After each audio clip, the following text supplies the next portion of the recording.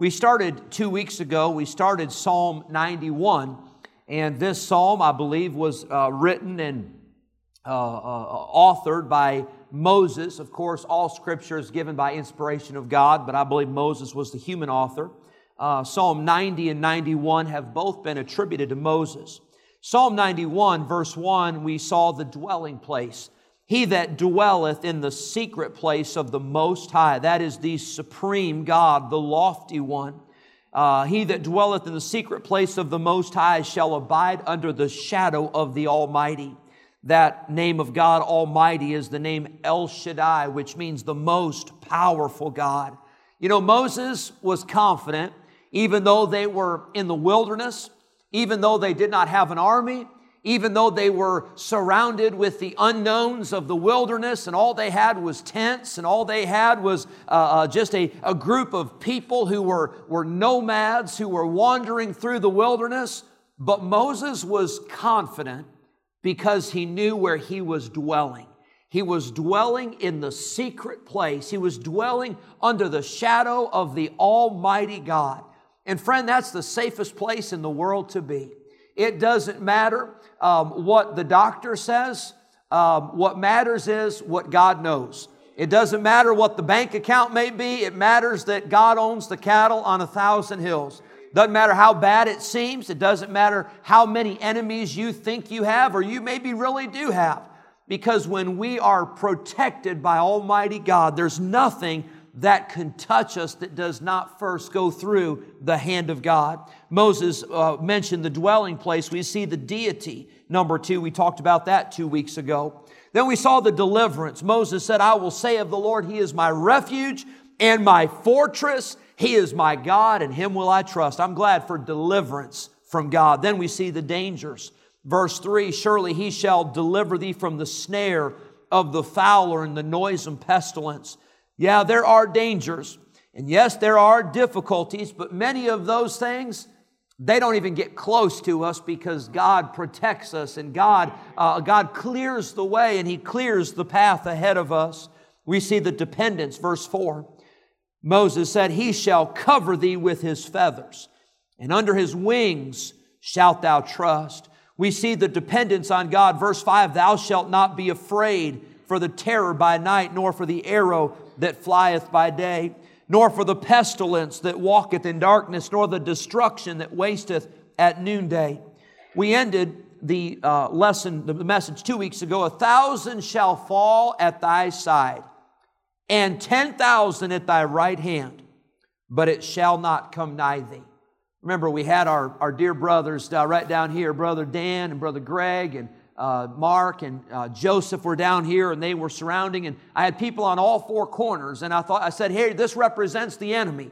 This represents the enemies that you and I face. But when we have the Lord on our side, it doesn't matter how many enemies you have. It doesn't matter how big they are. It doesn't matter how strong they are. It doesn't matter how ferocious they may seem. Even Satan himself walketh about as a roaring lion. But can I tell you, God already has the victory over Satan. God already has the victory over our enemies. And greater is He that is in you than he that is in the world. Verse 8, only with thine eyes shalt thou behold and see the reward of the wicked. You will not only see your deliverance, you'll not only see victory for yourself, but you will see that the wicked will get what's coming to them. Now I'll tell you, that doesn't always happen right away. Sometimes it seems like the wicked prosper, doesn't it? Sometimes it seems like the people that lie, they get away with it. Sometimes the people that cheat and the people that steal, seems like they're the ones that get the promotions and they're the ones that get the advancements. But I got news for you. God's going to settle that score. And there will not be any sin or any wickedness that will go by without God knowing and without God dealing with that. God is the righteous judge, and He will set the record straight, and He will settle the score. I want to pick up verse number 9. I see as Moses continues in talking about God and how God protected him, we see in verse number 9, we see Moses' decision. Notice what it says in verse number 9, because thou hast made the Lord, which is my refuge, even the Most High, thy habitation. The decision here that Moses made, he said, I'm going to make God, I'm going to make Jehovah God my refuge. He's the one I'm running to when I get in trouble. I'm not going to Facebook. I'm not going to the next door neighbor. I'm not going to the coworker. I'm not going to the neighbor across the street, although those people may help you. But that's not your refuge. And that's not my refuge. And that's not the place we ought to go when we get in trouble. It should not be a 911. I got to call my best friend. No, it ought to be, Lord, I need you. I'm in trouble. I'm in a mess. And the decision that Moses made, he said, I'm making the Lord. I'm making Jehovah my refuge. He is my habitation. Notice verse number 9. That word habitation is the same word that is used in Psalm 90 verse 1, where it says, Lord, thou hast been our dwelling place. Moses said, I'm going to live with God. I'm going to dwell with God. I'm going to stay with God. Doesn't matter what happens. Doesn't matter how bad it gets. I'm not running. I'm not bolting. I'm not escaping. I am staying with God. He's the one I'm trusting in. That's a good choice. It's a good choice to say, I'm dwelling, I'm living, I'm staying with God. I trust Him, and I believe that He's able to see me through. Physically, we may be limited. I think about maybe some folks in here, and you live in a place, and if you had your choice, maybe you would move to a bigger place. Maybe some in this room say, I'd like to move to a smaller place. I'd rather not have all the utility bills. I'd rather not have all the lawn mowing and all the yard work, and I'd rather not have that. Some of you'd say, I'd like to move to the country. Some of you say, I'd like to move to the city. We didn't get any amens on that. We had amens for the country. But some of you say, I'd like to move to a different part, or I'd like to move a little closer to work, or I'd like to move here, I'd like to move there. And physically, we are limited sometimes in where we could live. My wife and I, Savannah's not in here, so I'll tell you the story about her. I don't know what I'm going to do when the girls start staying in church on Sunday nights. Most of my illustrations will be out the window. But we love our place, and we live right down here on Lakeview Drive. Literally, we walked home from church, myself and two of the girls did, and I walked back this afternoon, and we love it. Out of the blue, probably a couple weeks ago, 3 or 4 weeks ago, Savannah said, Dad, do you think we can move to the country? Oh, me? I don't want to move to the country. We've got enough just trying to keep our yard up and keep our house up, and we're not moving to the country. We're not doing the Bybee thing, the Bybee family farm. We're not going that route. And I said, Savannah, why would you want to move to the country? I said, we've got a beautiful house, and we've got a yard, and we live so close to the church, and it's so wonderful, and it's so easy. And she said, Dad, we can't have horses where we live. And I said, you are exactly right. We can't have horses. And boy, I'm so disappointed about that. Rats. Too bad. And she said, but could we move to the country so we could have horses? And I said, Savannah, we're not moving to the country. But I said, you're in good shape, because the Bybees have already said on multiple occasions, they have already volunteered and said, if you get a horse, they'll let you keep it at their house. Now, I'm not making that offer to everybody in the church that if anybody gets a horse, but they've made that offer to us, and we probably will take them up on that one of these days. But I love where we live. I love it. I wouldn't choose to live somewhere else. But physically, maybe you'd rather live a little closer, a little further, a little more here or there. And maybe it's out of your control. Maybe with your job, you can't move to a certain spot, or maybe with schools, or maybe with just the cost or finances. But I want to tell you, every one of us spiritually, we can choose where we live. We can choose where we dwell. We can live on the winning side, and we can live in the presence of God, and we can live in the Bible, and we can live in prayer, or we can live in discouragement, or we can live on the television, or live on the internet, or we can live in the group of people that are always negative and always critical. No, thank you. I don't want any part of that. I want to dwell with God. I want to dwell in the secret place of the Most High. But that's a decision that you have to make. That's a decision you can make. You see, you can talk to God as much as you choose to talk to Him. Remember the old cell phones when you only had a certain number of minutes?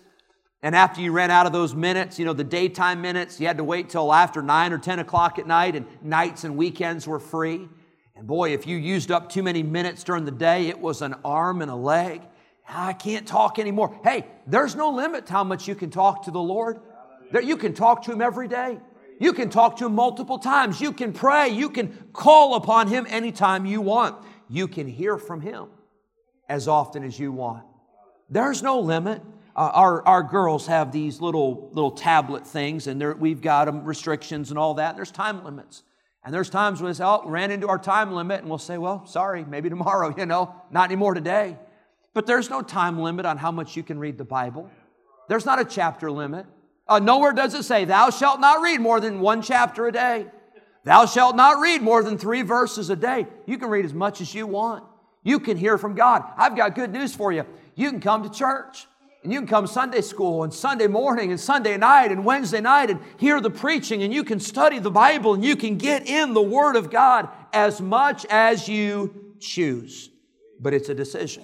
Moses made the decision. He said, I have made the Lord, which is my refuge, even the Most High, my habitation. Notice number 7. It's found in verse 10.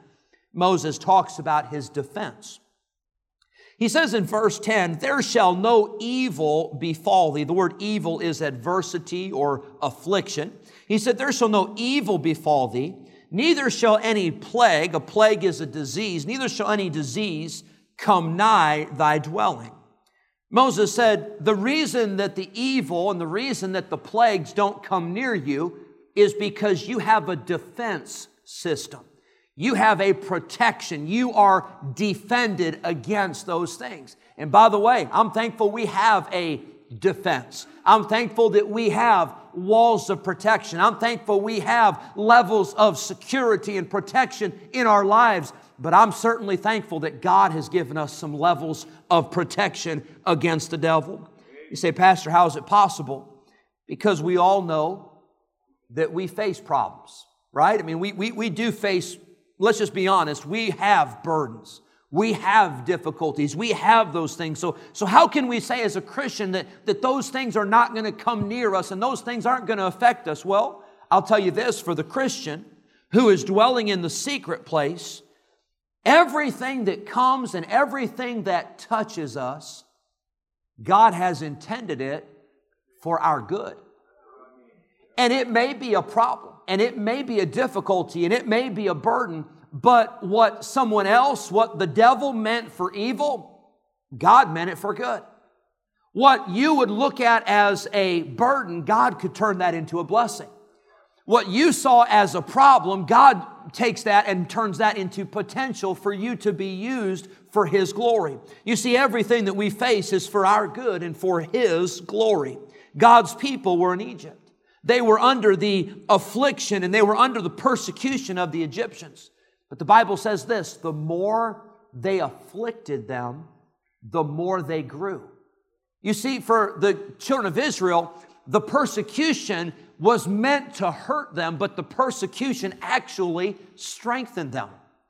You know what's one of the best things in the life of a Christian? It's called trials. Now, I don't like trials. I'll be honest with you. I don't like trials. I don't sign up for them. But did you know when trials come, trials get you closer to God? You know when problems come, it causes you to rely upon the Lord? I hate it for this fact, but I love it overall. But there are many times where people will be out of church. And many times they get out of church when things are going good. I'm too busy for church.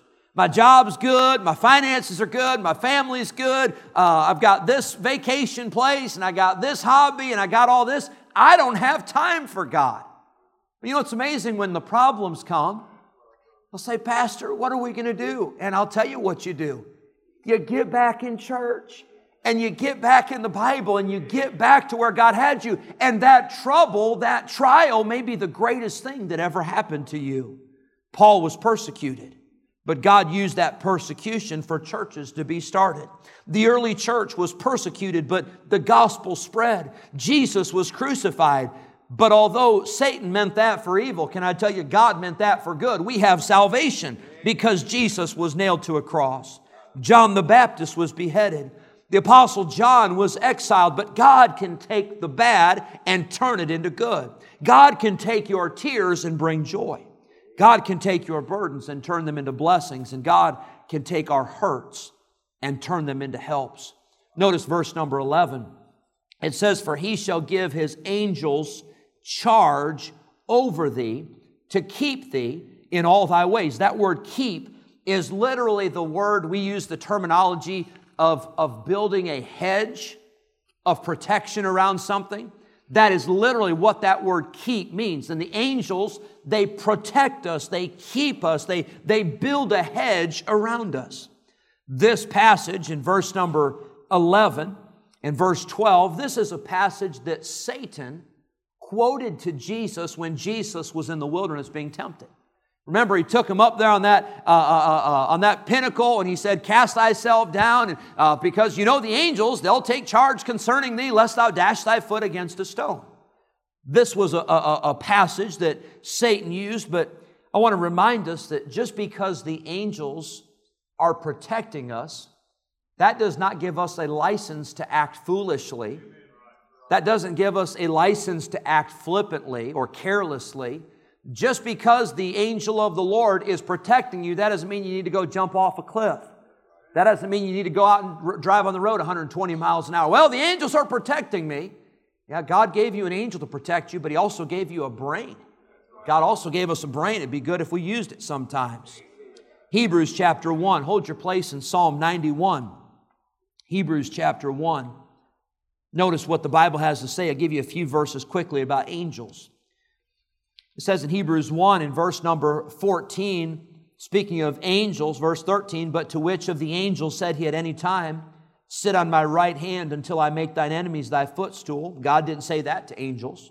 But verse 14, "Are they not all ministering spirits, sent forth to minister," or sent forth to serve, "for them who shall be heirs of salvation?" God has sent His angels to serve and to help us and to protect us, those of us who are saved. Genesis 32, the Bible says that Jacob was on his journey and the angels of God met him there. Wow, what a sight that must have been. As Jacob is on his journey and the angels of the Lord, they come and they meet him. And the Bible says that Jacob blessed the God of the host. He blessed the God of the angels. 2 Kings chapter 6, Elisha and his servant are in trouble. They're surrounded by an entire army. And the servant does what most of us would do. The servant panics. He goes into Elisha and he said, "What are we going to do? Master, they've surrounded us. They've come to get us. Well, what are we going to do to escape?" And the prophet Elisha, he said, "Take a chill pill." And that was in the Hebrew. He didn't say that, in the Bible, but take a chill pill. And he said, "Lord, would you open his eyes that he may see?" And the Lord opened the eyes of Elisha's servant, and he saw that around them they were protected by a host of angels and chariots of fire that were protecting them. They didn't see it, but they were there. Aren't you glad for God's protection? So many times we don't see it. So many times we have no idea, but there's a spiritual battle going on, and there are angels of the Lord who have been sent to protect us. Turn with me, please, to Psalm 34. Psalm 34. I've heard it said before that for some of us, our guardian angels have to work overtime. And for some of us, a little extra. But nonetheless, I'm glad that God has given us angels to protect us. Psalm 34, verse 7. "The angel of the Lord encampeth round about them that fear Him and delivereth them." That word encampeth, it means literally that the angel of the Lord, He pitches His tent right next to you and He protects you from every side, round about. I'm thankful for the protection of God. We were talking, Lacey and Savannah and I were talking the other day, and I wasn't talking about this message, but somehow it came up about angels. And I said, "Girls," I said, "absolutely." I said, "You have an angel that God has assigned to protect you and to care for you."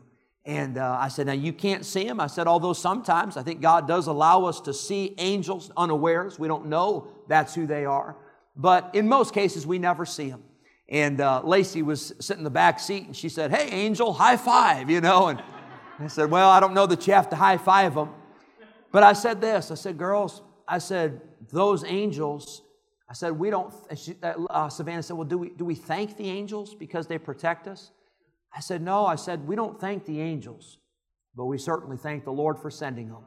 And we certainly thank the Lord for His protection, that He has given us an angel who encamps round about us to protect us." Verse 12, "The angels will help to lift you up with their hands and protect you from stumbling along the pathway of life." Psalm 91, verse number 12, "They shall bear thee up in their hands, lest thou dash thy foot against a stone."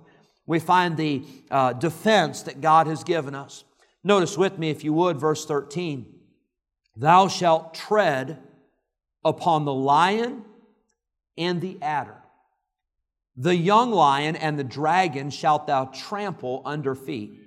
Now, we're talking about defense. I understand that God's going to protect us from the enemies. But here the gears shift.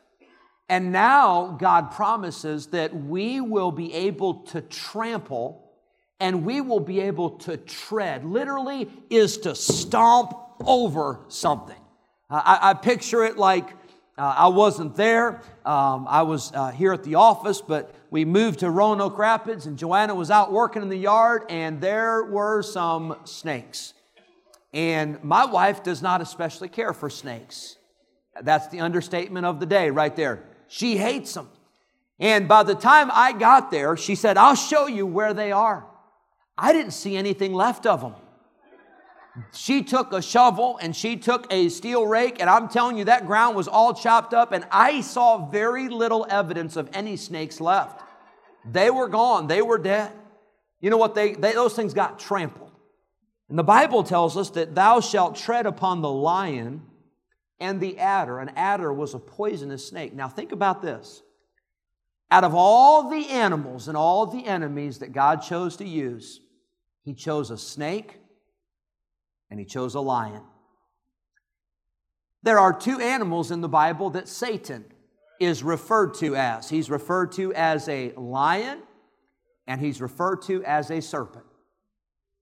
Can I tell you, he hates you, he hates me, he wants to destroy us, he's stronger than we are, but we can be victorious over the snake and we can be victorious over the lion because of the promise of our almighty, most high God. He says that we will tread upon the lion and we will trample them under feet. Hallelujah for victory.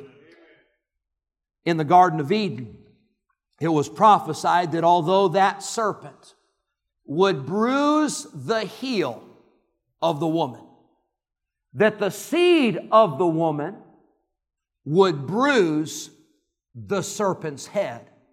Can I tell you, I'd rather have an injury on my heel than have an injury on my head.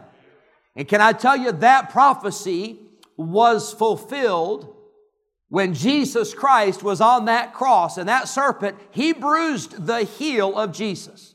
Yeah, he brought some suffering, and yes, he thought he had Jesus down, and yes, he thought he had won. But can I tell you, on that third day, when that stone was rolled away from that tomb and they saw that the tomb was empty, and they saw that Jesus had conquered death and conquered hell and conquered the grave, Satan got his head smashed in. Satan got his head bruised, and Satan was conquered, and Satan was defeated. And one day, Satan will be defeated once and for all. He will be cast into the lake of fire, and he will be trampled underfoot, and he will be treaded upon by the Son of God. I'm thankful for the defense we have. But verse number 14, I see lastly, I see the devotion. Now notice verse number 14. It says, "Because he hath set his love upon me." Now, these psalms were written, and these psalms were used many times in songs, and this was their songbook, the book of Psalms. But Psalm 90 and 91, I believe, were written by Moses, but of course they were used for singing and they were used for worship. But when you get to verse number 14, something changes. Because we're talking about God. throughout the psalm. God will do this, and He will deliver, and He will defend, and He will be our refuge, and He will be our strength, and He will do these things. But notice verse 14. Because He hath set His love upon me, therefore will I deliver him. Hang on. That's not the psalmist talking anymore. Moses may have started the psalm, but God stepped in and said, let me finish it for you. God stepped in and He said about the one who trusts Him, He said, because He hath set His love upon me. Because, Moses, because you have loved me, because you have trusted me, because you have rested in me, because you have done that, I will deliver him. I will set him on high because he hath known my name. Well, I tell you what, that had to have been pretty awesome for Moses. As Moses was writing the psalm, and Moses was talking about how good God was, and Moses was talking about all the things that God would do, and God stepped in and said, time out, Moses. Hang on. You're doing pretty good. You're doing great. But I'd like to finish it for you. I'd like to say what I'm going to do for you. I'd like to tell you personally and promise you personally how I'm going to deliver you and how I'm going to protect you. Boy, wouldn't that be wonderful if that would happen in our homes? Boy, we start it and we build them on the Lord and we fashion them after the Bible and after the Word of God. But wouldn't it be great if God would just take over and say, let me finish it for you? Wouldn't that be great with our marriages? And wouldn't that be great with our ministries? And wouldn't that be great with our lives if we would just turn it over to God and say, God, I need you to finish this. God, I need you to take control. The person changes in this psalm. The person speaking changes. This is no longer the psalmist speaking about God, what God will do, but this is God speaking for Himself and telling exactly what He will do for the person who sets his love on God. Boy, I tell you, it always gets better when God takes over. It always gets better when we let God have control. So I ask you this evening, have you set your love upon God? It says, because He hath set His love upon me. Have you set your love and your affection on God? It's sad many times as Christians we fall more in love with the world than we do with God. But have you fallen in love with God? Have you set your love on God? Do you know His name? God is speaking here and He said, because He hath known my name. Now I'm glad that I know His name, but I'll tell you, I'm even more excited about the fact that He knows mine. And I'm thankful that we know each other and we have a personal relationship. And God said, because He hath known my name, He shall call upon me, God said, and I will answer him. Number 9, God makes the declaration. God says, I will answer. God says, I will deliver. God says, I will honor him. These are promises that God gives to the person who dwells in the secret place of the Most High. Notice verse number 14. With long life will I satisfy him and show him my salvation. I tell you this, I hope God is satisfied in me, but I know for sure that I am satisfied with Him. God has been so good. It says God promised that He will satisfy the person who dwells in the secret place, but then it says He will show him His salvation.